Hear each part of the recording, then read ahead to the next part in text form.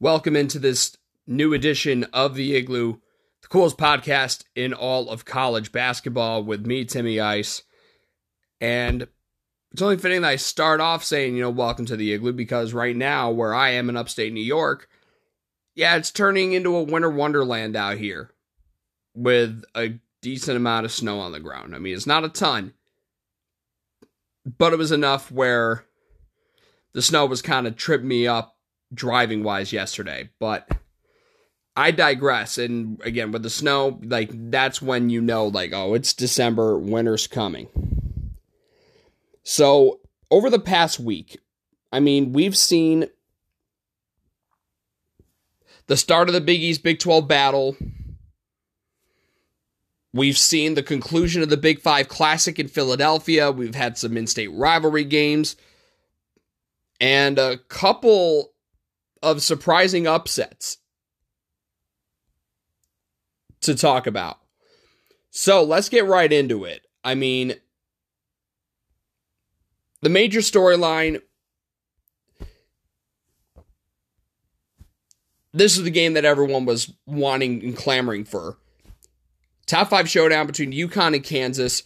Kansas looked dominant early, but UConn got hot in the second half, and mainly it was Tristan Newton carrying the load. He had a monster game. But hot three-point shooting and a 11-0 run rather, ended up being a backbreaker, and UConn had a chance late. They got it down to 2 with about 23 seconds left. Kansas missed some free throws that opened the door for UConn to potentially steal one. But Hassan Diarra lost the ball going out of bounds. Iffy call. They reviewed it. They ruled in favor of Kansas. And the Jayhawks get free throws to ice the game in the final seconds from a guy that was coming into the game shooting, 25% from the line, KJ Adams. So that's UConn's first non-conference loss in quite some time. And it snaps a 13-game win streak dating back to the NCAA tournament last year. The other top team from the Big East, Marquette, they got upset at Wisconsin. Wisconsin got off to a blistering start. Red hot shooting. And Marquette just couldn't recover. And they lose by double digits in Madison to in-state rival Wisconsin. So now Shaka's 0-3 against the Badgers all time. At Marquette, that is. Because I don't know if he's faced them when he was at Texas and VCU. I have my doubts, but what we do know for a fact, again, Marquette 0-3 against Wisconsin with Shaka at the helm. It didn't help that they struggled from 3, shooting 24%. And Wisconsin lit them up in the first half for 46 points.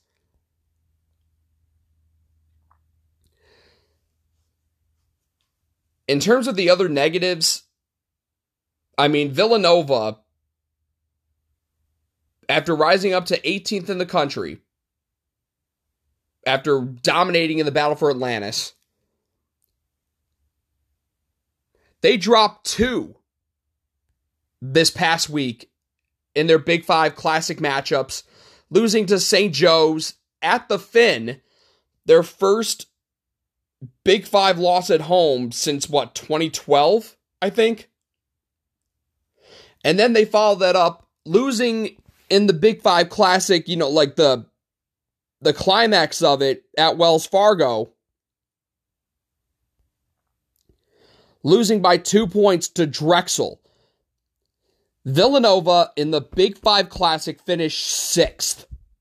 They are 6-3 with all 3 losses against Big 5 schools. Penn, St. Joe's, and now Drexel. Maybe What Is Life Yo was right. Maybe. I guess we'll find out tonight if Villanova just happens to struggle against the Big Five. And we're going to find out, well, they got a big week this week because they play at Kansas State, which previewed that a little bit on the bonus episode. And then they get UCLA coming into Wells Fargo.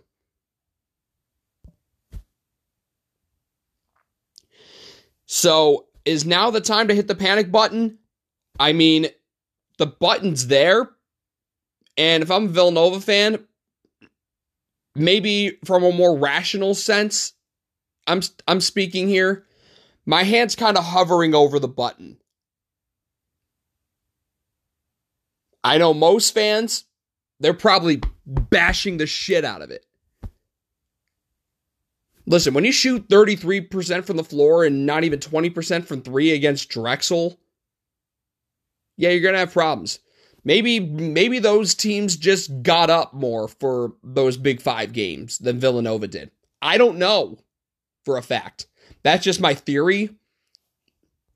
And I feel like those other 5 Philadelphia schools, meaning, Drexel, Penn, LaSalle, Temple, and St. Joe's, who are, more in the city of Philadelphia, and maybe they see it as karma because Villanova, they're a Philly school, but they're not technically directly in the city of Philadelphia.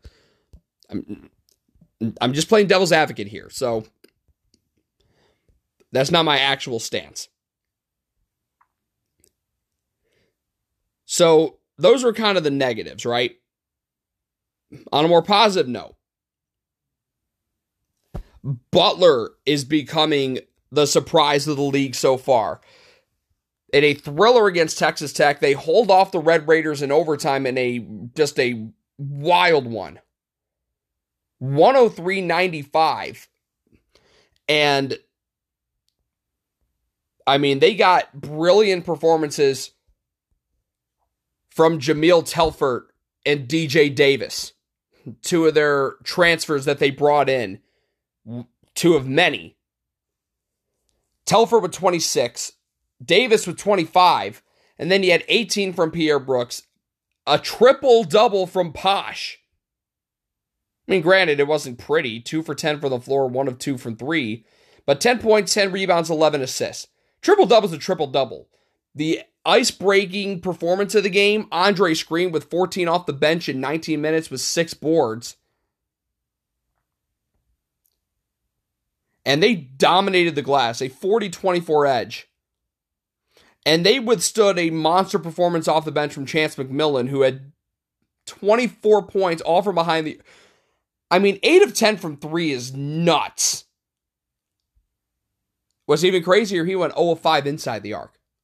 But I'm telling you, I think Butler's for real. Butler is for real. And they got a very good chance to be 9-2 going into conference play because they get 3 relatively simple games after that. They get Buffalo tonight, Cal on Saturday, and then next Friday, Saginaw Valley State, non-D1 team, before they open Big East play against Georgetown. Speaking of the Hoyas, they had a chance at a defining at Ed Cooley's first big win at the helm. It looked like TCU was going to pull away and win this thing in the early stages of the second half, being up 10 with 14:47 to go. These Hoyas never quit, though. And they got to a 2-point lead with only a handful of seconds left. And then, inexplicably,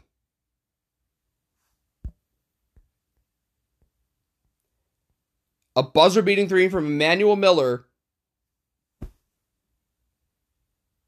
the Horned Frogs snatch victory from the jaws of defeat. But it never should have happened. Why? Because Ray Natili, the official looking directly at the play.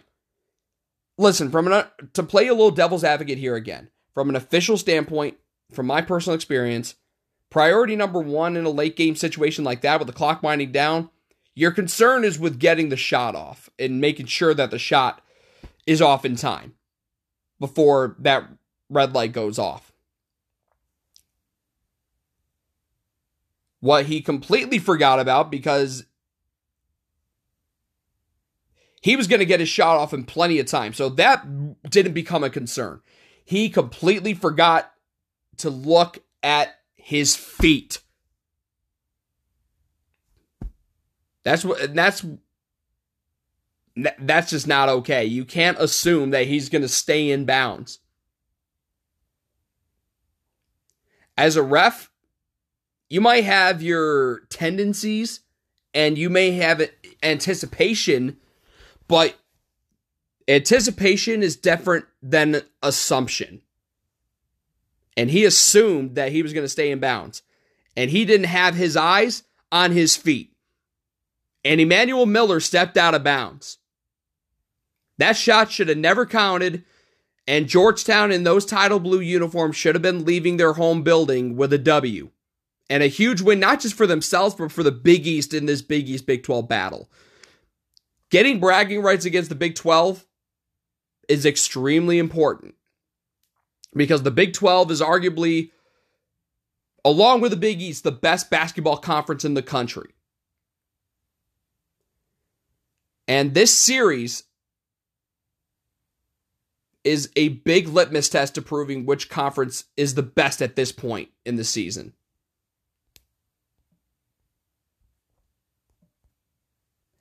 And that officiating blunder robbed Georgetown of that and the Big East of that in turn. I don't want to call it embarrassing, but you, as an official, you got to be better than that. How the hell? That's out of bounds is one of the simplest rules in the book, if not the simplest rule in the book. And he fucked it up.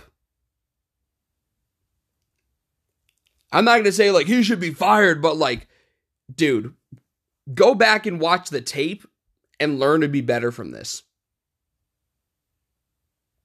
But more importantly, he should have never let that happen in the first place. If he's looking at his feet, he sees he's out of bounds, he blows the whistle before that shot gets off with about a second or so left, or slightly under a second left.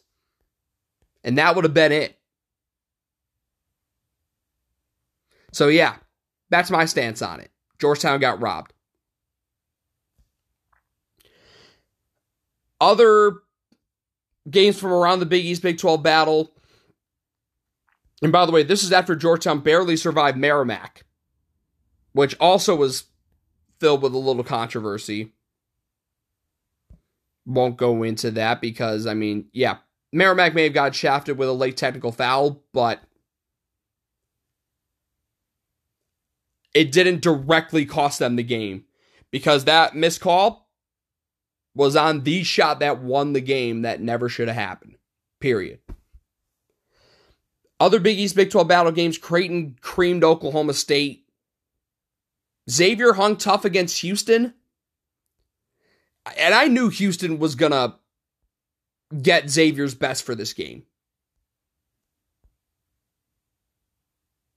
And give credit to Houston for withstanding a big comeback effort from the Musketeers and withstanding that tough environment at Cintas. St. John's really didn't play well, but they got the job done at West Virginia in the ketchup mustard game. With St. John's wearing their red, West Virginia in gold. But hey, St. John's, they got the job done. They're still 5-2.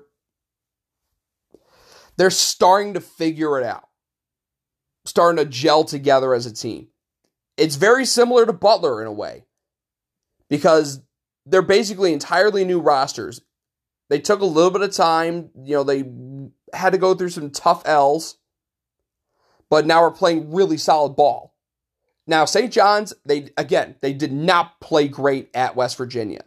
But getting a road win, I don't care who it's against. Winning on the road ain't easy, especially in an environment like Morgantown. Win's a win no matter how you size it up. So I tip my cap to St. John's for getting a big road win for themselves and for the conference. Meanwhile, DePaul struggles continued. They got creamed by Iowa State. And that was after DePaul started off up 18-8 in the first 6.5 minutes. And then Iowa State, the rest of the game, they outscored DePaul 91-62. Listen, DePaul, they have offensive firepower, but Jesus Christ, their defense is abhorrent. They let Iowa State shoot 56.5% from the floor and 32 of 52 inside the arc. That's 61.5% inside the arc.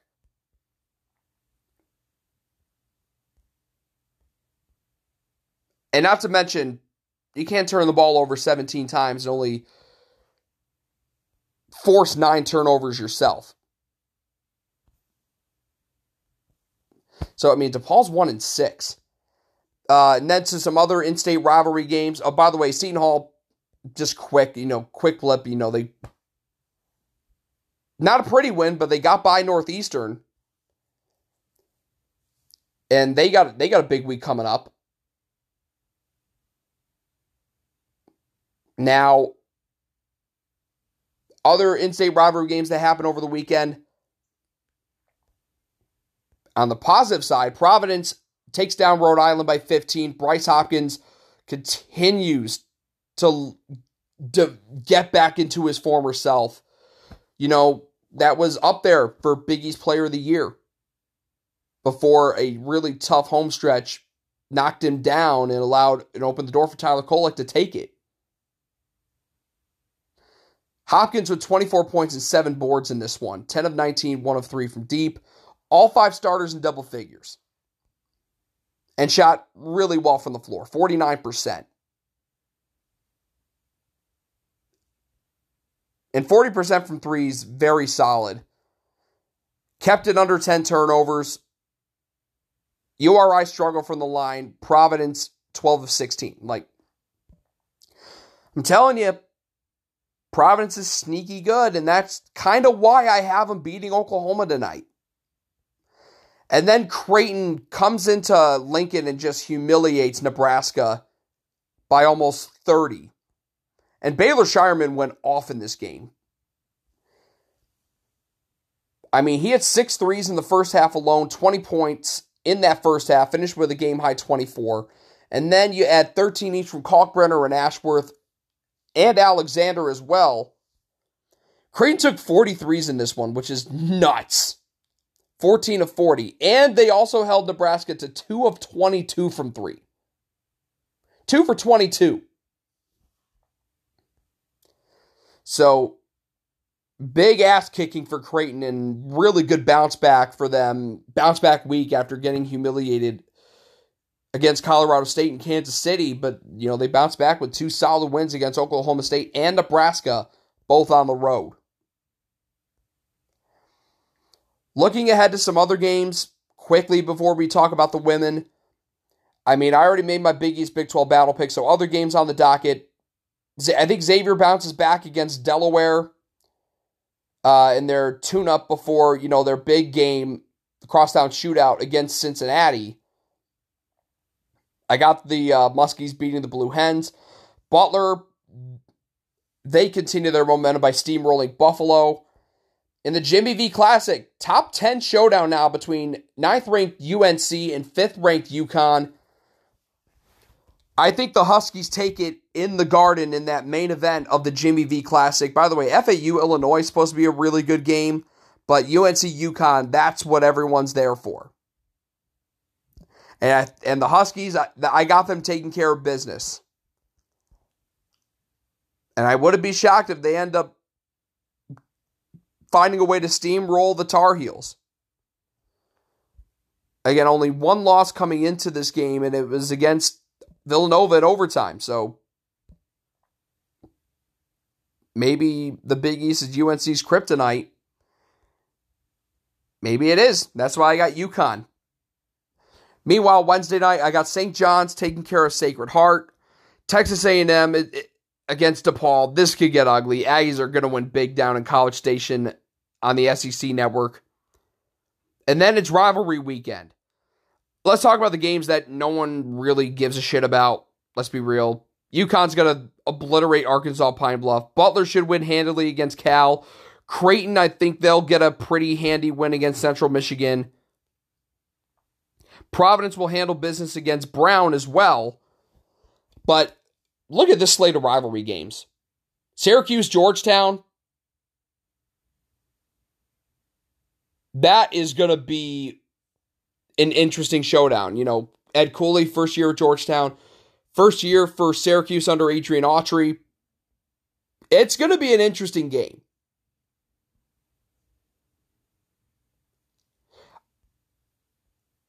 I think Syracuse is going to have the best player on the court all around in Judah Mintz.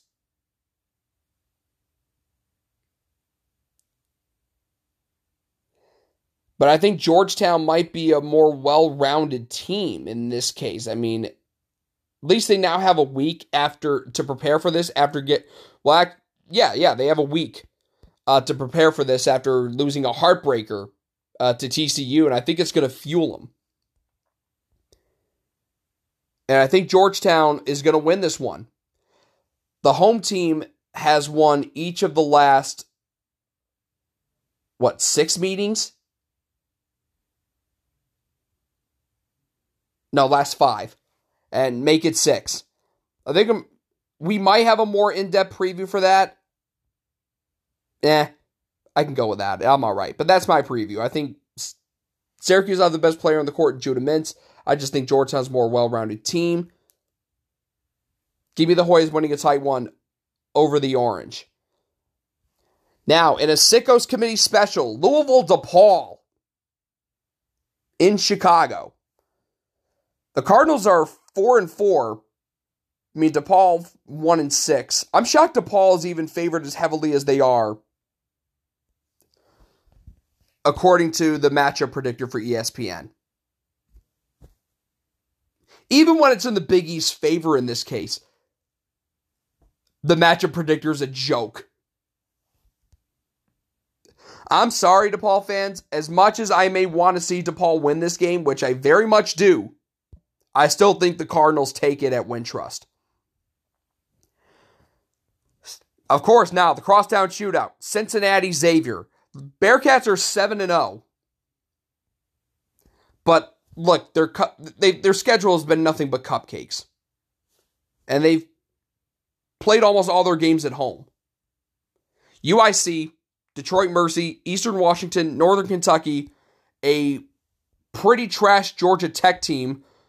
Okay, before I go on, hold on. Georgia Tech beat Duke. So that's the only win that kind of has a little bit of merit. They creamed Georgia Tech 3 weeks ago. 2 weeks ago, excuse me. And that Georgia Tech team just beat Duke over the weekend. They barely got by Howard in overtime, and they crushed Florida Gulf Coast. This is at Cintas, though, and Xavier has really owned this rivalry series over the last 4 years. Make it 5. Xavier wins the crosstown shootout at Cintas. Now, Fox Primetime Hoops, 7 o'clock. UCLA Villanova. UCLA's 5-2. Their only losses coming in Maui against Marquette and and Gonzaga, excuse me. But they haven't been playing really great this year. I mean, they barely got by UC Riverside in their last game. UC Riverside. Matchup predictor heavily favors Villanova. You know, listen, with the way Villanova's played, I mean, I want to see how they look against Kansas State. I think Nova still wins. Based on how they play again, though, it might skew my pick for this one. Because part of me wants to go with UCLA. But then again, maybe Villanova's kryptonite are just matchups against the Big Five. And that's why I think they get a big home win at Wells Fargo against UCLA. Now, Notre Dame Marquette, listen, it's not going to be pretty. And not just because, like, Notre Dame isn't very good.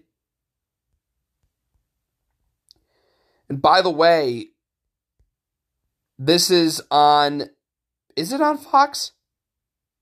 It is on Fox. And it's a late one. I'm honestly kind of shocked that they're showing a game this late on Fox at 9 Eastern. I mean, Fighting Irish Golden Eagles, yeah, Marquette's going to win big. Notre Dame is not good.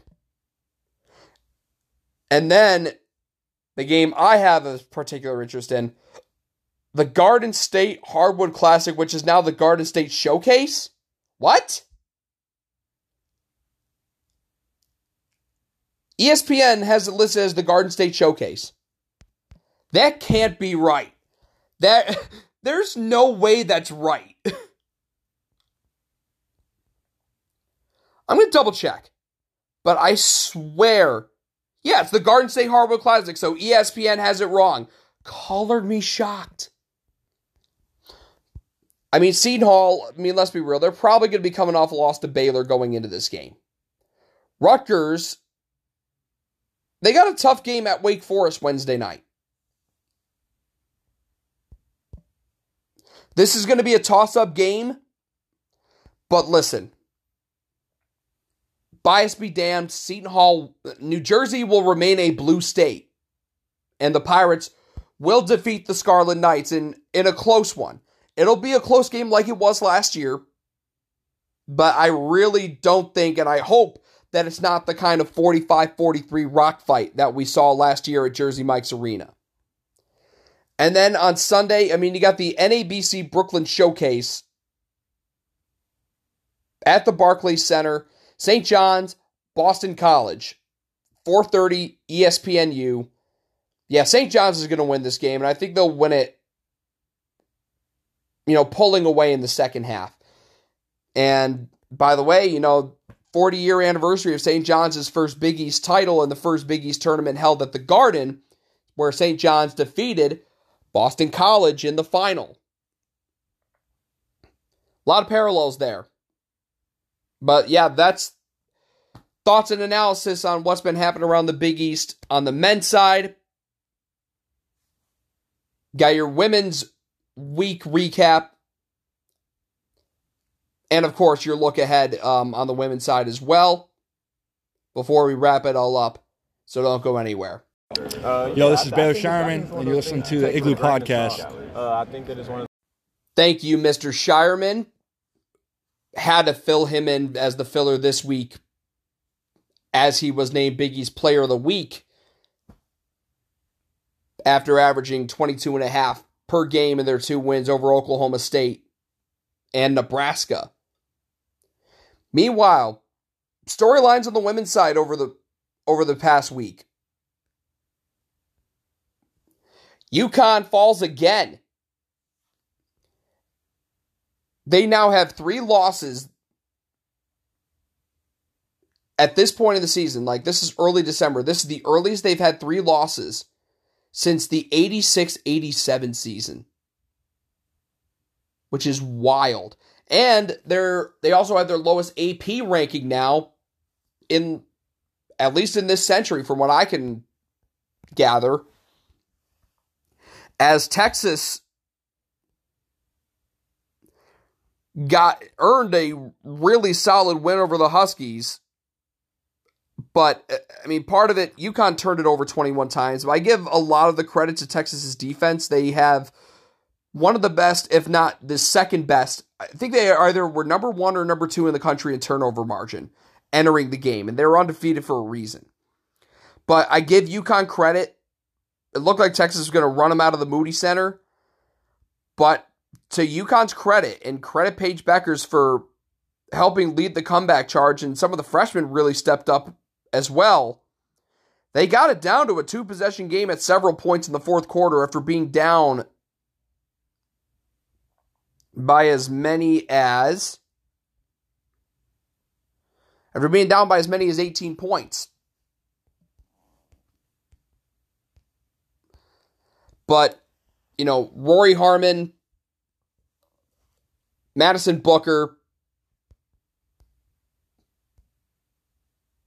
and Amina Muhammad, as well as Shaylee Gonzalez, just proved to be too much. So where's this leave UConn now? I mean, it's going to get a little bit easier moving forward because you'll have Ball State on Wednesday night at home. But then, I mean, you're going to get UNC and Louisville right after that, each team in the top 25. They play UNC at Mohegan Sun Sunday night at 5. And then they get Louisville on the 16th at noon on Fox before they start Big East play on the 18th.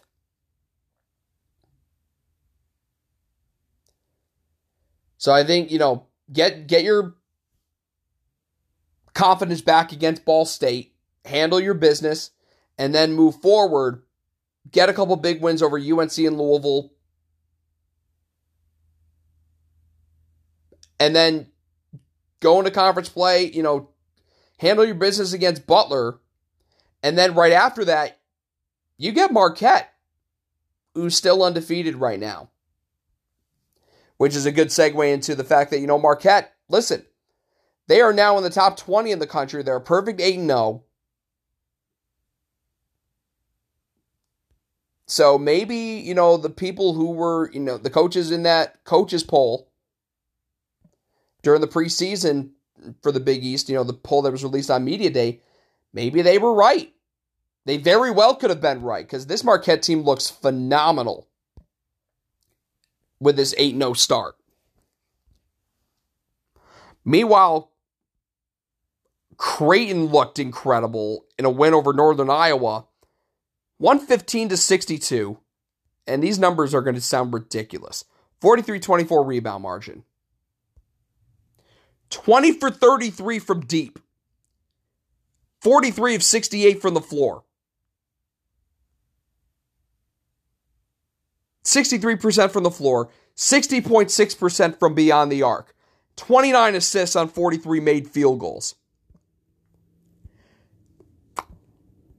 They're letting it fly in Omaha, and they're getting their confidence back, their swagger back after they got beat pretty handily by Green Bay at home just a couple weeks ago. And they start Big East play with a big one a week from tomorrow at Marquette. That's going to be a huge game. But that's looking too far ahead down the line. In other action, Seton Hall really challenged then number 25 Princeton at Jadwin Gym. And what a bonkers game this was. Micah Gray tied it with a prayer from deep to force overtime. And then, you know what? You like one overtime? Let's have another, shall we? But Princeton wins 75-71. I'm telling you, listen, I know Seton Hall lost, but they're starting to pick it up and figure it out now. Because they really challenged Princeton on the road. A team that, listen, they almost got to the Sweet 16 last year. They upset NC State in the first round before falling to Utah. A lot of positives to take from that loss. Because Micah Gray was great. Azana Baines put up a double-double. Amari Wright, by the way, is among the top 10 in college women's hoops in assists. And they also shot it really well from three. 56% for three, but inside the arc, that was kind of where they really struggled. 17 of 47 from two. They did bounce back, though, Saturday with a win over Maryland Eastern Shore. And they didn't shoot it anywhere. It was like the polar opposite. They kind of struggled shooting from three, but inside the arc, incredibly efficient. 25 of 36.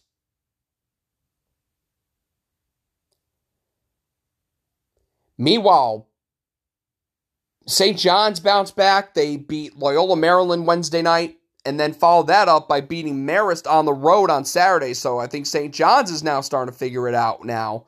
After a really rough 2-5 start, now they've won back-to-back games. And this 2 wins that team desperately needed.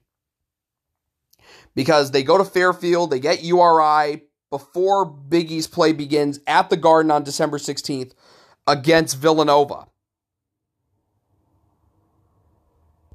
So Tartamella and the troops starting to figure it out again. Again, they started off really rough, but getting 2 wins this past week after only getting 2 in their first 7 games, huge confidence boost for the Red Storm. Meanwhile, Columbia beat not 1 but 2 Big East teams this week. They handled business against Providence on Wednesday and then followed that up with a thrilling win on Sunday over Nova. And that was despite 33 from Lucy Olson. I mean, the conclusion of the game was very dramatic.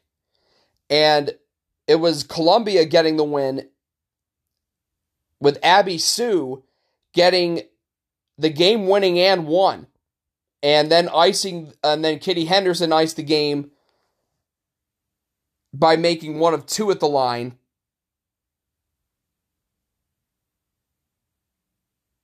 And Henderson made a huge block after the and one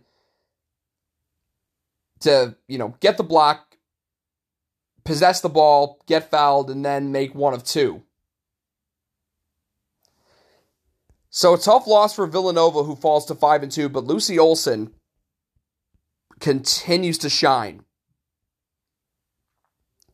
But on more positive notes, and I want to make sure I'm hitting everything. Actually, before I get to the positives, tough news coming out of Xavier. I mean, they lost a tough one to Miami, Ohio, Monday night. Not yesterday, Monday, but the Monday before. And then they went to Tempe, got humiliated by Temple, 78-41. And then, this to make matters worse, they didn't have enough players to play against Arizona State on Saturday. So that game is just straight up canceled. I mean, this is just... Billy Chambers was not dealt a very good hand. Let's be honest, okay? I really thought they would have gotten a win by now, but they're 0-7, and again, part of the big reason why is because, again, dealt a very bad hand. So who knows where they go from here, because I'm trying to remember who they get after this. They get Oakland, they're at Cincinnati, and they get SIU Edwardsville. I mean, you gotta win at least one of those games. Just one. Pretty simple. Meanwhile, Providence, they lost to Columbia Wednesday night, and then Saturday, they lose to Iona by a dozen. And listen, they were up, 7 going into the break, 33-26? You cannot only score 2 points in a quarter and expect to win. I don't care who you're facing. They got outscored 17-2 in the third. I mean, you can see, the flat line on the game flow is kind of nuts. Because they didn't score a field goal from 57 seconds left in the second quarter. And they didn't score another point until about halfway through the third. And then they didn't score again until 9:19 left in the fourth. So they let it slip away against Iona. They got outscored in the second half, 35-16. I mean, Providence has had their ups and their downs, and now they're under 500, 3-5, and they got Rhode Island and Yale, and then Sacred Heart, and then they get a couple games of the West Palm Beach Classic against 10th ranked Baylor, and then Kennesaw State to close things out in December, and then they get Seton Hall to start Big East play on the 30th. But more positive notes, shall we? Butler and Georgetown have been really great surprises in the best way possible. Butler is 6-2, and they had a really good week this week. They handled business against Bradley on Wednesday, and then they got a big road win at Wisconsin. And they did it on the back of their defense. Austin Parkinson is doing something right. I knew he was doing something right in year one, but it just keeps getting better for his team. He's just pushing all the right buttons, getting the most out of his players. And Rachel Kent in particular against Wisconsin, phenomenal. 25 points for the IUPUI transfer in 35 minutes, had 14 in the win over Bradley, their last time out, prior to that win in Madison. Meanwhile, I mean, against Bradley, they had 3 in double figures, including Kent. Caroline Strandy had 17. Muhlman's had 13. And against Wisconsin, I think only one other player was in double figures, and that was Strandy with 17. So she had an outstanding week, as did Kent for sure. And their defense was great too. I mean, yeah, they got all rebounded by 12, 47-35.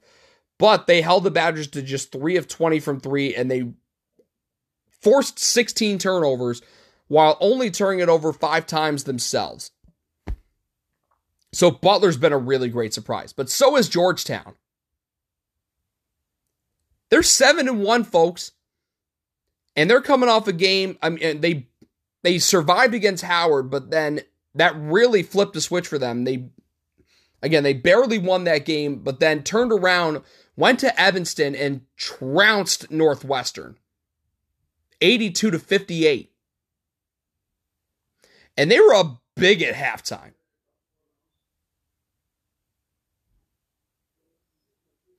Like, what was it, a 24-point game at the half? Yeah, it was 51-27 at halftime. I mean, Georgetown has been one of the worst teams in the Big East in recent years on offense, but they've had a renaissance, really. I mean, 51 points in the first half. And give credit to their personnel. Kelsey Ransom, Victoria Rivera, Grace Ann Bennett, Alex Cowan. All spectacular in this game. And then Brianna Scott, 13 points and 8 boards off the bench. I'm telling you,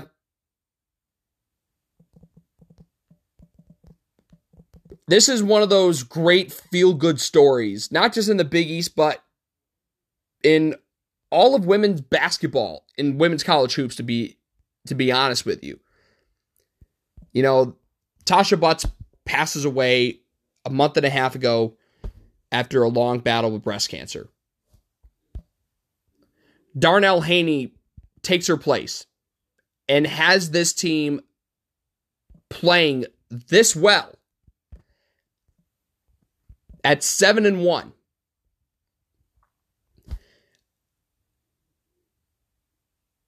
It's a really good, feel-good story.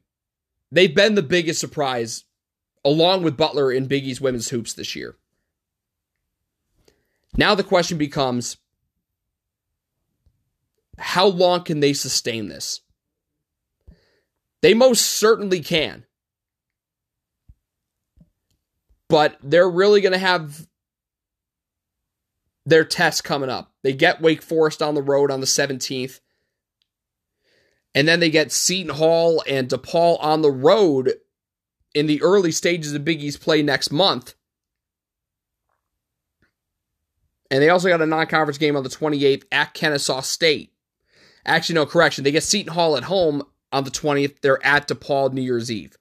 So that's correction on that. As for this week, DePaul against Green Bay. I mean, DePaul, speaking of, they got waxed by Michigan State their last time out. 102-64. Not pretty. I think in this game, I don't know. I gotta give the edge.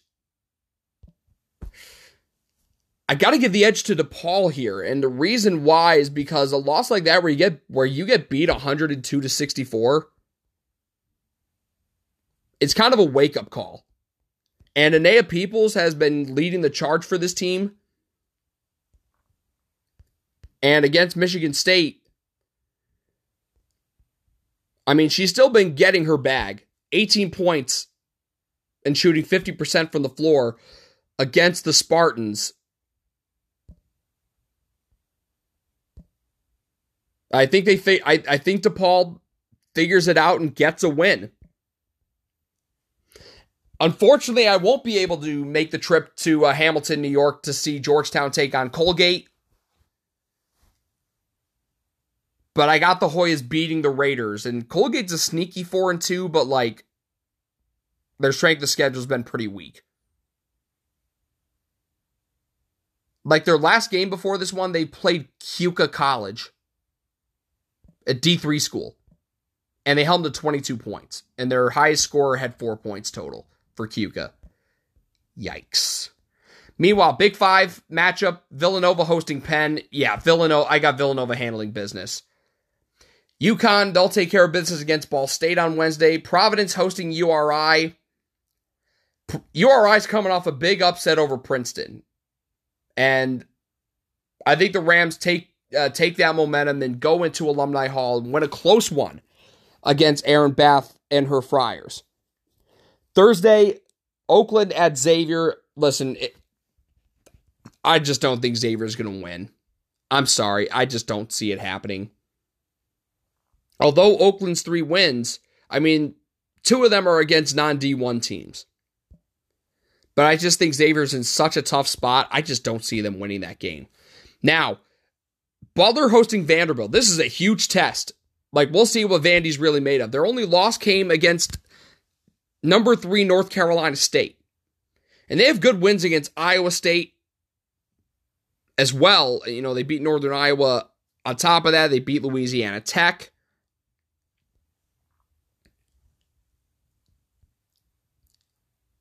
I don't know. I have a good feeling about this Butler team, but I don't know if they're going to have enough to beat the Commodores. They have a really good big 3 of Washington, Cambridge, and Moore, all averaging double figures.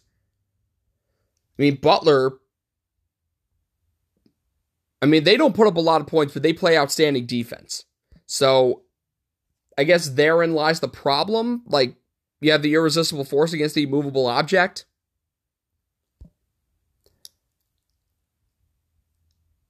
I don't know. Some's telling me, Hinkle Magic will come into play in a game like this. Even on the women's side, it does. I think Butler gets an upset of Vandy. I feel it. I feel it in my gut. I'm going with Austin Parkinson and his troops getting a big home win, keeping that momentum of a road win at Wisconsin, beating another Power 5 team, beating a pretty underrated Vanderbilt team. Meanwhile, St. John's at Fairfield. Fairfield's only loss was a 3-point loss at Vandy, speaking of. I just don't think St. John's going to have enough to win this one. They'll keep it close, but I think the Stags win it at home. Friday, Seton Hall will definitely take care of business against Central Connecticut. DePaul going to Miami, who's undefeated. Yeah, Miami's going to win. Hate to admit it. Saturday, I think Providence goes on the road and takes care of Yale in New Haven. Yale's not very good. They're 2-7 right now. And then Villanova taking on an undefeated St. Joe's team. They're not going to be undefeated after they play Utah, though, on Thursday. Let's be real. I think Nova does beat St. Joe's, though, at Hagen Arena. And then Sunday, you have St. John's against URI. I think the Rams beat the Red Storm. Butler's going to beat Chicago State. Xavier's going to lose the women's edition of the Crosstown Shootout at Cincinnati at Fifth Third Arena. Marquette will go on the road, now 19th in the country, and beat Illinois State. Creighton's now back in the top 25 at number 22, where they were in the preseason poll. I think they'll take care of business in Laramie against Wyoming. And then the Hall of Fame Women's Showcase.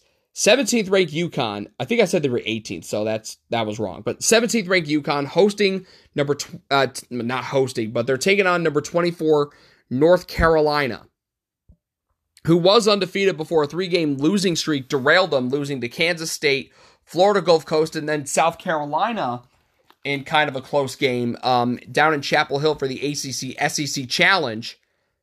They'll bounce back. They got a game before this against UNC Greensboro.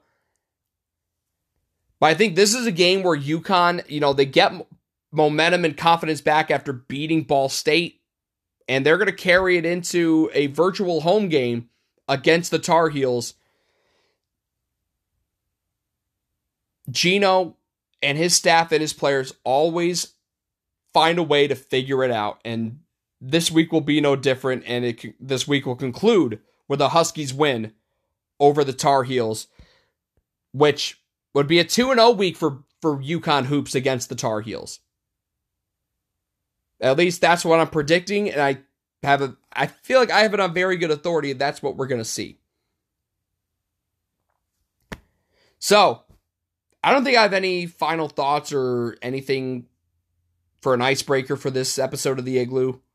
So, yeah, I think that's where I'm going to leave it at. Thanks for tuning in.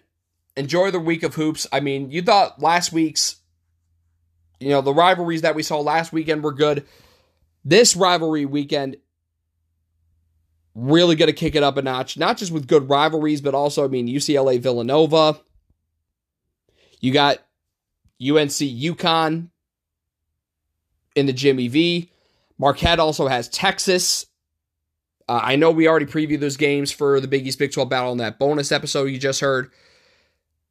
But we still got the conclusion of the battle tonight and tomorrow, so tune into all those games and root on the Big East, baby. So, until next week, this is Timmy Ice signing off from the Igloo. Thanks for tuning in to the coolest podcast in all of college hoops. The Igloo with me, Timmy Ice. Take care, y'all.